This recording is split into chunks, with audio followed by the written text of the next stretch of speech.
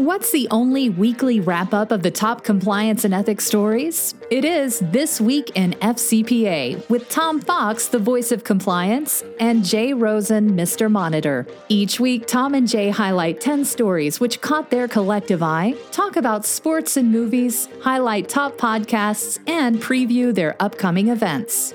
Join This Week in FCPA each week for a one-stop review of the week's compliance and ethics highlights. This Week in FCPA is a production of the Compliance Podcast Network. In today's episode, we look at the continued fallout from the Airbus International Anti-Corruption Enforcement Action. We look at yet another individual sentenced in the PDVSA ongoing bribery scandal. What are wow moments in compliance? We take a look at the rebalancing of your third-party risk management, as Mike Volkov has a couple of different issues around third parties. Is the tide turning against whistleblowers? We consider that. Could there be civil damages for corruption claims? And finally, two pieces from Dick Casson. In the first, he asks, are CCOs getting a bad name and indeed a bad rap? We consider the recently announced indictments against former Alstom employees for conduct that occurred literally almost 20 years ago. Is this fair? Is it right? Should it happen? We also highlight this week's postings on 31 Days to a More Effective Compliance Program and upcoming presentations by both Jay and Tom. This Week in FCPA is a production of the Compliance Podcast Network and a proud member of C-Suite Radio. Thanks so much for listening. Hello, everyone. This is Tom Fox, the voice of compliance, together with Mr. Monitors himself, Jay Rosen, for This Week in FCPA, episode 193 for the week ending February 21, 2020. The Astros Blowback Continues edition. Blowback. As the blowback on the Houston Astros continues, Major League Baseball and Commissioner Rob Manfred continue to be thrown scalding water upon. We are back to consider some of the week's top compliance and ethics stories. But before we do, Jay, I want to ask you, are you aware of the Las Vegas odds for the first Astro to be hit by a pitch in the 2020 season? No, elucidate me. Alex Bregman, 3-1. Jose Altuve, he of Don't Take My Shirt Off, 7-2. George Springer also coming in at a robust 7-2. Carlos Correa, 4-1. And the field is 3-2. Will an Astro be hit on opening day? Yes, 3-1. No, 1-4. So Las Vegas is clearly banking on lots of plunking going on this year, Jay. What say you? There are certain tenets of the game that have not changed over time, and I'm all for the players enforcing their own brand of justice as long as nobody gets anything more than a little bit black and blue and some dust on their uniform. So, Jay, we're still having Airbus in the news. What do we see this week that caught your eye? We have a potpourri of stories on Airbus, which seems to be the ethics and compliance gift that keeps on giving. First, we have something from Asher Miller, who's a compliance expert and founder of Miller Law, an Israeli law firm, first specializing in compliance and industry government transactions. And he shares with us from the FCPA blog 5 takeaways for compliance officers everywhere. And they are: compliance officers must be proactive and have significant capabilities. Compliance means more than preventing bribery and corruption. The days of gifts and holiday bribes are not over. U.S. authorities will almost always find a way to apply jurisdiction. Airbus is definitely a European company. However, U.S. authorities spared no effort to demonstrate that the United States had proper criminal jurisdiction over the case.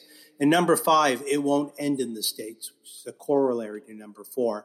As a result of U.S. jurisdiction over foreign companies, and because the United States has the strongest investigative capabilities, the country or countries in which the offending company's home is located will gladly join U.S. investigations.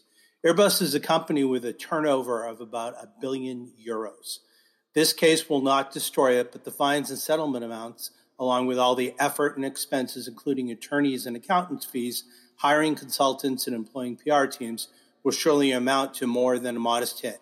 Building a proper and vigorous corporate compliance system would have prevented a lot of problems for Airbus, just as it would for any other global enterprise. Next, we check in with our colleague Dylan Tolkar over at the Wall Street Journal Risk and Compliance Journal. He takes a look at Avianca Holdings, which is facing corruption investigations by authorities in Colombia and the U.S. Colombia authorities raided the offices of Avianca Holdings S.A. as part of the country prosecutors, which the country's prosecutors described as a transnational bribery investigation. A search warrant was executed Wednesday on Avianca's office in Colombia. The airline first disclosed potential bribery violations this past August, saying it was investigating whether employees had provided free tickets and upgrades. Such benefits could violate the FCPA. Avianca at the time said it had notified the Department of Justice and the SEC. The airline falls under the reach of our anti-bribery laws because its shares trade on the New York Stock Exchange. The company came under more scrutiny after the Airbus settlement last month of $4 billion. So, Tom, I'm going to punt it over to you now. You have a fascinating interview with Joanne Taylor, Managing Director of K2, and you also took a look at the France perspective on Airbus. So tell us about Joanne, please. So Joanne Taylor is, as you said, Jay, a Managing Director at K2 in the United Kingdom. And she visited with me about sort of the UK perspective, but not so much the legal perspective, because we had Jonathan Armstrong on this week's Everything Compliance talk about that. But she talked about it from the compliance practitioner perspective. And she gave us some key takeaways from the UK Deferred Prosecution Agreement, talked about the significance of the French, U.S., and UK divvying up of the work.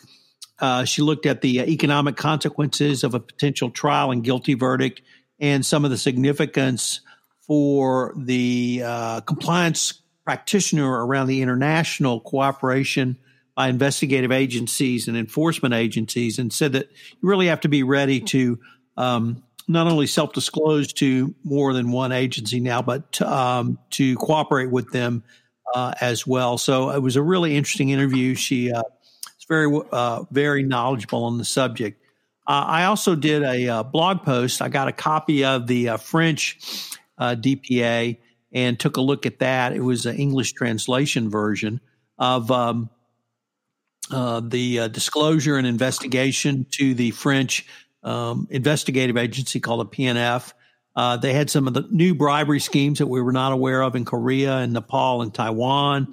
Then I looked at the fine and penalty, and there was a lengthy discussion of that in the DPA, or the settlement agreement, which was called a French Judicial Public Interest Agreement, but it was really the equivalent of our DPA. So I'm going to do a little bit more on the French component of this. I've got a couple of interviews I've done with French compliance practitioners, and we'll go up in a couple of weeks. Also, I'm doing a 5-part podcast series on Airbus next week.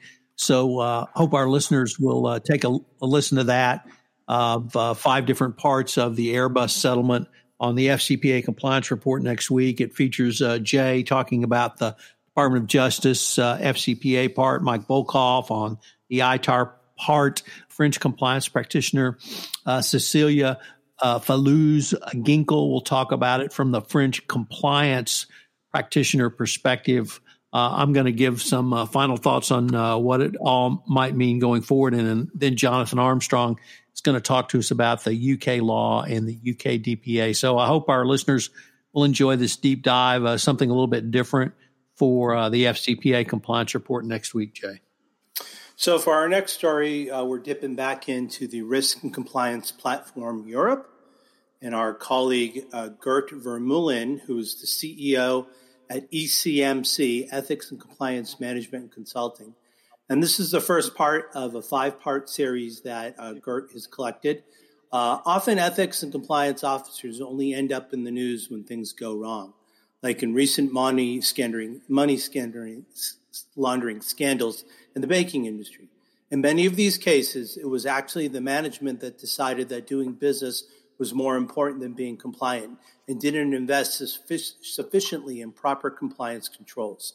Unfortunately, you don't hear about the unethical practices that compliance officers prevent for the simple reason is that they don't occur when they are prevented, or because we can't say anything about them, or because they are too confidential or too sensitive, or finally because the authorities or the secret services are involved. Gert decided that he wanted to support an initiative with Netherlands Compliance Institute and Cora Wallenga last summer to ask ethics and compliance officers to describe their wow moments of compliance by sharing anonymized cases. The first one we're going to take a look at is due diligence in the airline industry. And years ago, while working as a compliance officer, the compliance officer had conducted due diligence on third party in the aviation industry. The business people proposed that they should work together with a third party to advise the client, an aviation company. The first response was, in his view, the commission that the third party would receive was too high, and they were hardly providing any services, so the commission had to be decreased for the party to obtain company approval. In the meantime, a competitor emerged, and the time factor came into play that if this third-party relationship was not sealed within 1 to 3 days, the business would go to the competitor.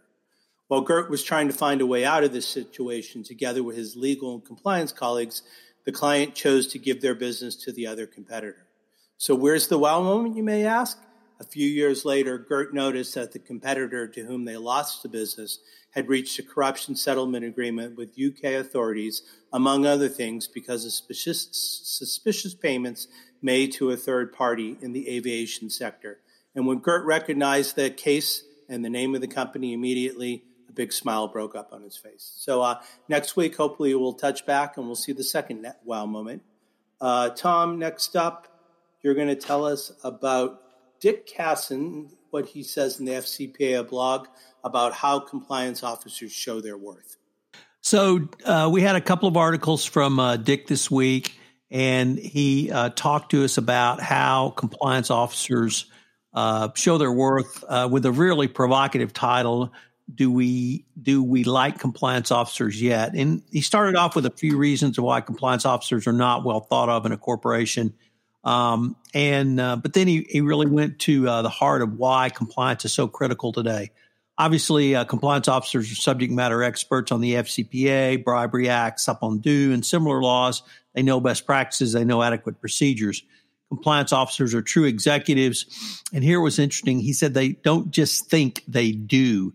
They do training. They do due diligence. They do feedback loops. They do continuous improvement. They do internal investigation. It's hands-on work. He feels that compliance officers are umpires, not cheerleaders, that more and more compliance officers are found on executive planning teams, helping companies guide through risk-based decisions. And then compliance officers obviously help elevate company culture. I know that's something you and your colleagues talk and write a lot about, or you've written a lot about, Jay, and your colleagues talk about. And finally, they stand against graft. And although that may seem obvious to those of us in the community, Jay, Dick feels like this is one of the most important things, that we're on the front lines of the fight against the international scourge of bribery and corruption. So a reflective Dick Casson in this article. We link to it, of course, so check it all out. So today we're going to treat our listeners to a double dip, a double scoop of Mike Volkov, as he considers whether it's time to rebalance your third-party risk and management strategy. First, we're going to get a current article from his Corruption, Crime, and Compliance blog, and then we'll revisit a June 2018 blog post from Navex Global's Ethics and Compliance Matters blog. With regard to rebalancing your third-party risk strategies, as companies move forward and automated third-party risk solutions are being implemented, compliance professionals have to re-examine and rebalance the allocation of resources and time among three separate functions: onboarding due diligence, monitoring third-party conduct, and review and audit of third parties. Over the last 10 years, companies have focused on the initial due diligence piece and onboarding procedures, including initial questionnaires, open source intelligent internet research, deeper due diligence, and when needed, they resolve red flags. Since these programs have been implemented, There's been a greater focus on monitoring and auditing practice to reduce third-party risk, and there has become a new focus, especially as proactive monitoring programs are being created. When he looks at the distribution of companies, for most companies, 10 to 20% of their third-party population will fall into a higher risk category.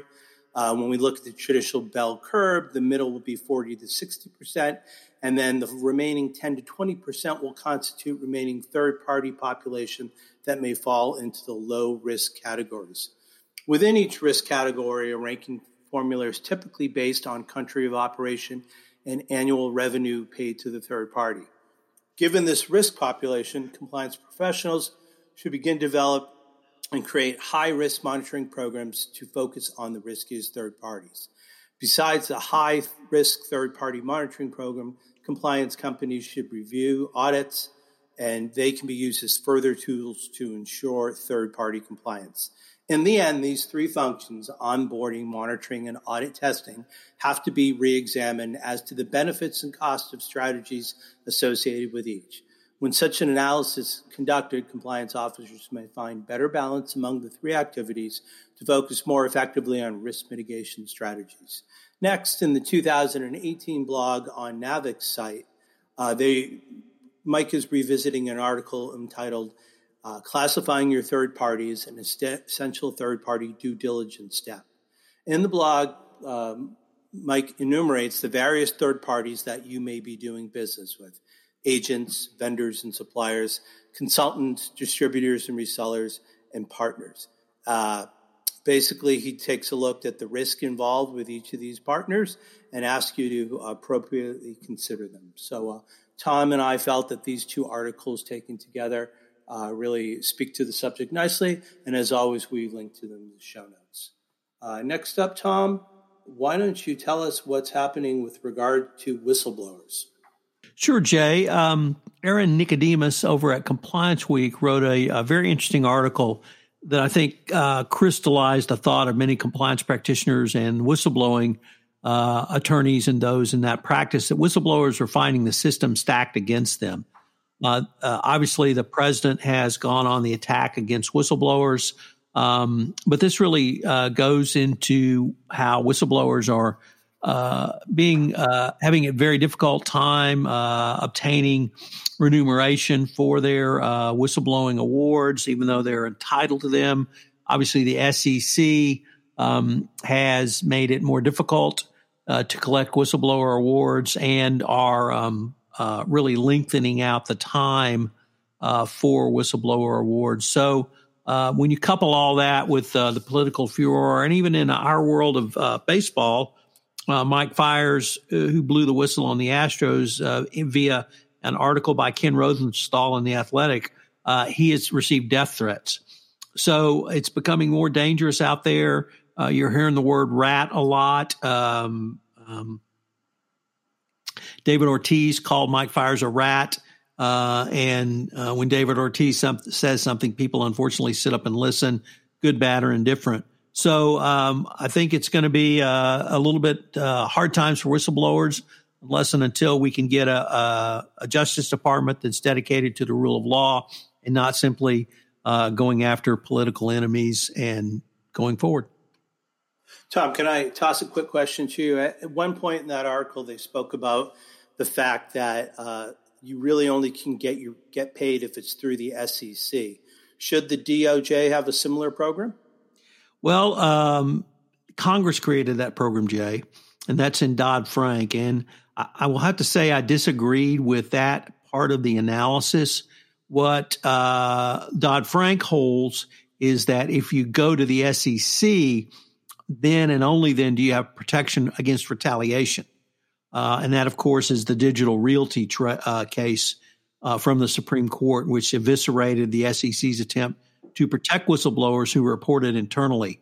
So whistleblowers really have no choice now but to go run to the government and not tip off their companies internally if they want retaliation protection.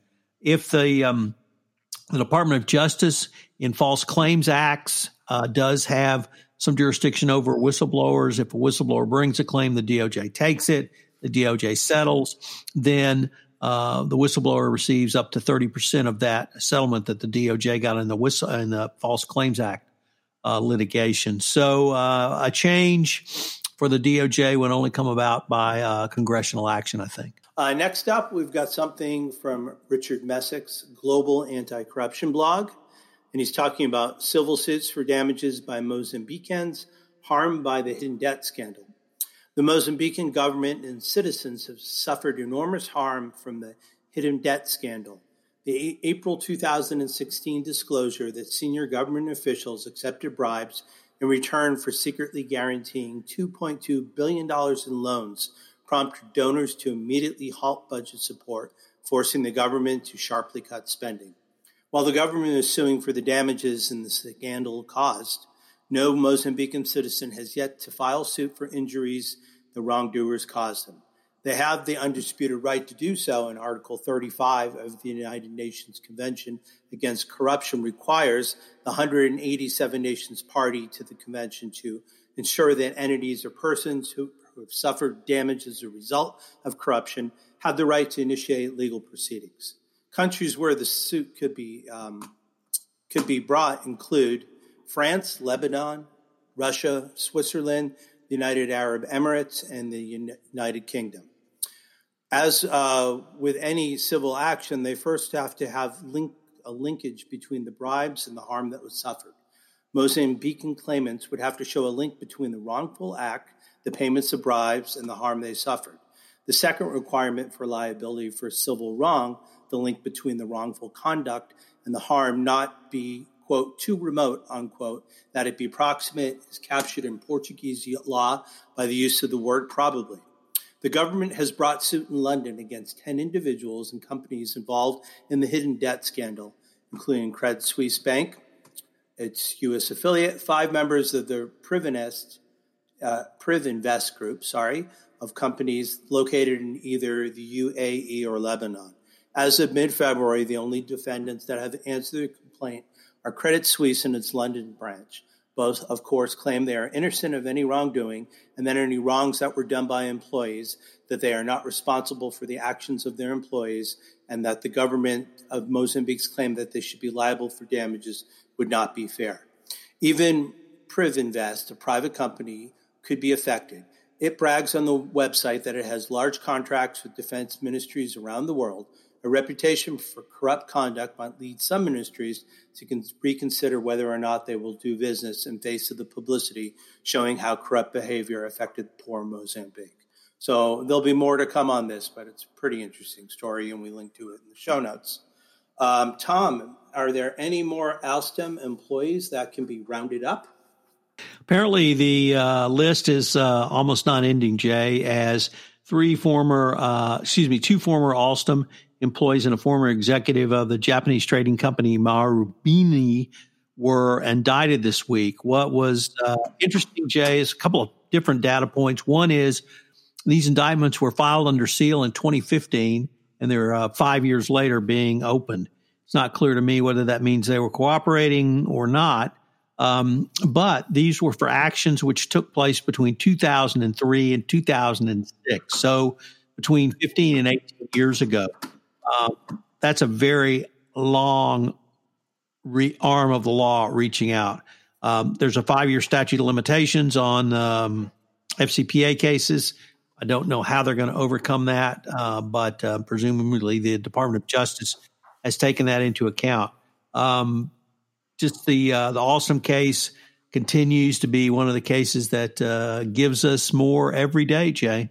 So on the last news piece that we're going to talk about today, we go to our colleague Jeff Kaplan's Conflict of Interest blog, and he's talking about something he calls the moral hazard moment.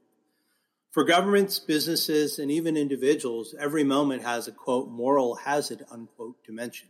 But it would be hard to find one as potentially consequential as that presented by the U.S. general election.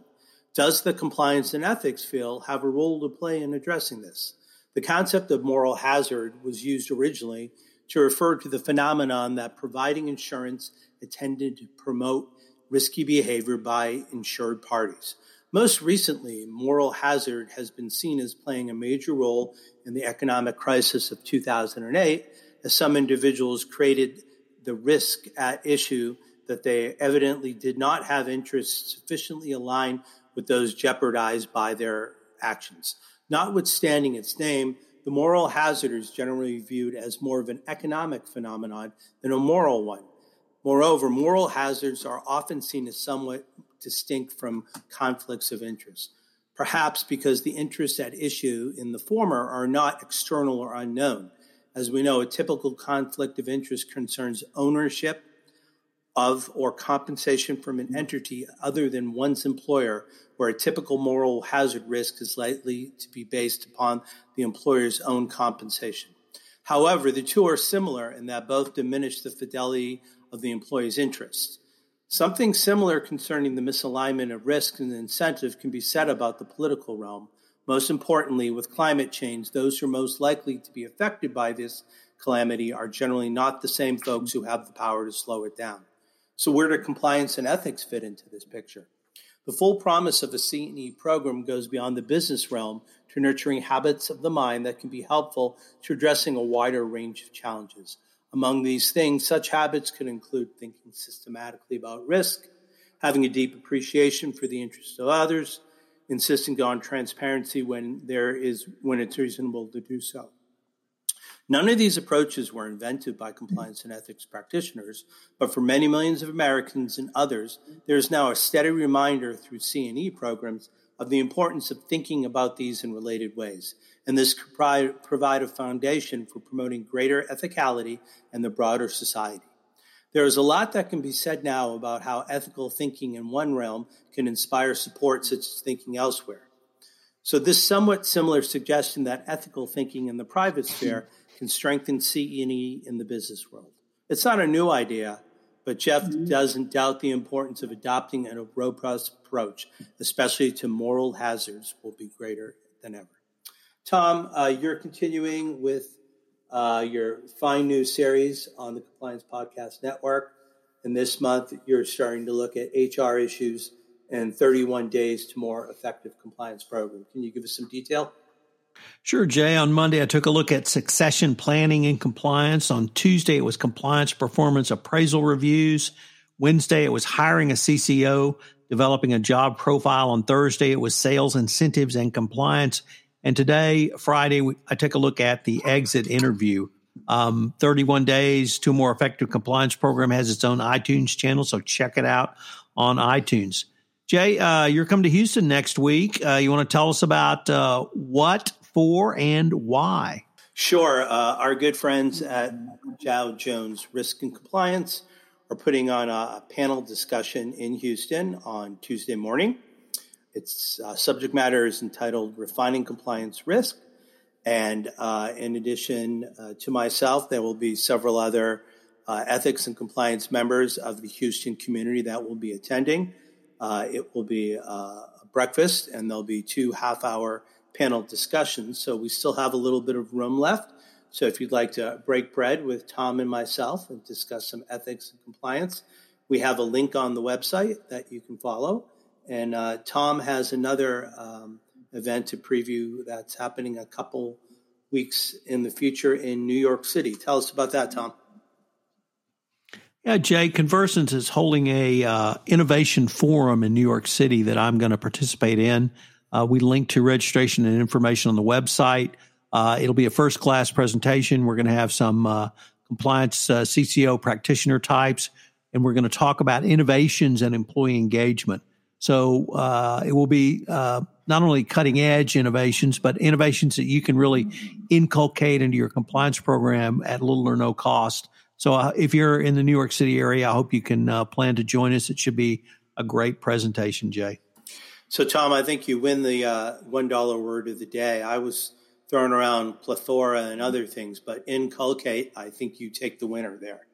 On behalf of Tom Fox, the compliance evangelist, and myself, Jay Rosen, Mr. Monitor, would like to thank you for joining us for This Week in FCPA, episode 193 for the week ending February 21st, 2020, the Astros Blowback Continues edition. With Tom's initial discussion about brushback pitches, I think it's time for me to stop boycotting the sports pages and following my dastardly Red Sox, who gave away one of the best young talents in the game. So with my editorializing, I thank you for joining us and have a great weekend. Hello, everyone. This is Tom Fox again. I'd like to thank you for listening to this episode of This Week in FCPA. We've linked to all the articles that we referenced in today's show in our show notes, so if you want more detail, check them out. If you're going to be in Houston next Tuesday, I hope you'll plan to join Jay and I at the Dow Jones Conference. If you're going to be in New York on March 12th, I hope you'll plan to join me at the Conversant Innovation Forum. This Week in FCPA is a production of the Compliance Podcast Network. I hope you will join Jay and I again next week, where we take up some of the week's top compliance and ethics stories. This Week in FCPA is a proud member of C-Suite Radio. Thanks so much for listening. This podcast is a part of the C-Suite Radio Network. For more top business podcasts, visit c-suiteradio.com.